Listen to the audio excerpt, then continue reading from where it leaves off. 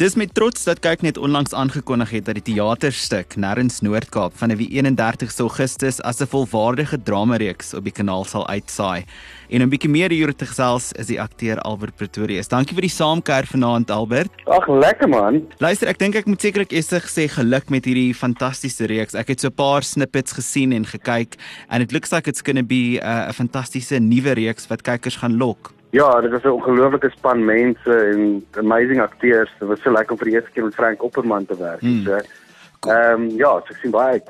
Kom ons vat sekerlik 'n stapie terug as ons praat oor hierdie teaterstuk wat nou in 'n dramareeks omskep is. Vertel ons bietjie meer oor die storie en wat kykers kan verwag. Ja, so dit het begin as 'n teaterstuk so 'n paar jaar terug. En dit was actually by die Vrystaat Kunstefees vir die eerste keer dit opgevoer. Nico het dit geskryf, dit was so half 'n brief aan sy pa wat oorlede is en hy wou toe dit explore, die ding van 'n pa en boeties en sulke dinge. So dit gaan oor die 3 boeties.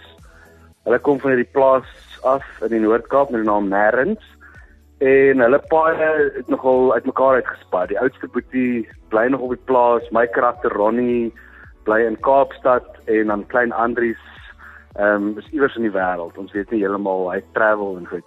En dit gaan maar oor hierdie vreemde verhouding en so wat bestaan tussen boeties en tussen hulle pa en al sulke dinge. So ja, dit is 'n lekker familie storie. Jy gaan lag en ek dink wel mense gaan 'n bietjie huil ook. Ek neem aan julle het ver meer kreatiewe vryheid gehad om bietjie dinge te verander of rond te speel met die reeks as wat julle gehad het met die teaterstuk. Wel, die teaterstuk het ons sommer self gemaak. So dit was lekker, ons kon ons verbeelding vrye teels gee en so.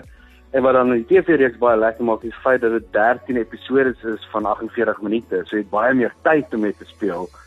En die feit dat ons was net 3 akteurs op die verhoog toe ons die produksie gedoen het. Nou het jy skielik al hierdie karakters waaroor jy praat in die toneelstuk is actually mense. Dit was so vreemd vir my dat ek op stel stap en in die toneelstuk, jy weet, dan praat ons van pa en ons praat van Maggie en van Jan. En hier stap jy op stel met die TV-reeks en hier is Frank wat pa speel en Ilse Klink wat Maggie speel en so die wêreld het baie groter geword, voel ek, maar ek dink die hart en die essensie van die verhoogstuk het daarom gebly. Die verhoogstuk het natuurlik fantastiese it was received quite well dat dit magtompryse gewen. Hoekom dink jy die teaterstuk was so suksesvol en verwag jy dieselfde met die reeks? Ek dink dit lê by Nico se skryfwerk. Nico kan ongelooflik goed stories vertel en ek dink mense kon heeltemal aanklank vind by al hierdie karakters. Jy soveel keer na 'n show dan kom mense en dan gaan hulle, "Jo, jou karakter het my laat dink aan my boetie of my neefie of daai ene."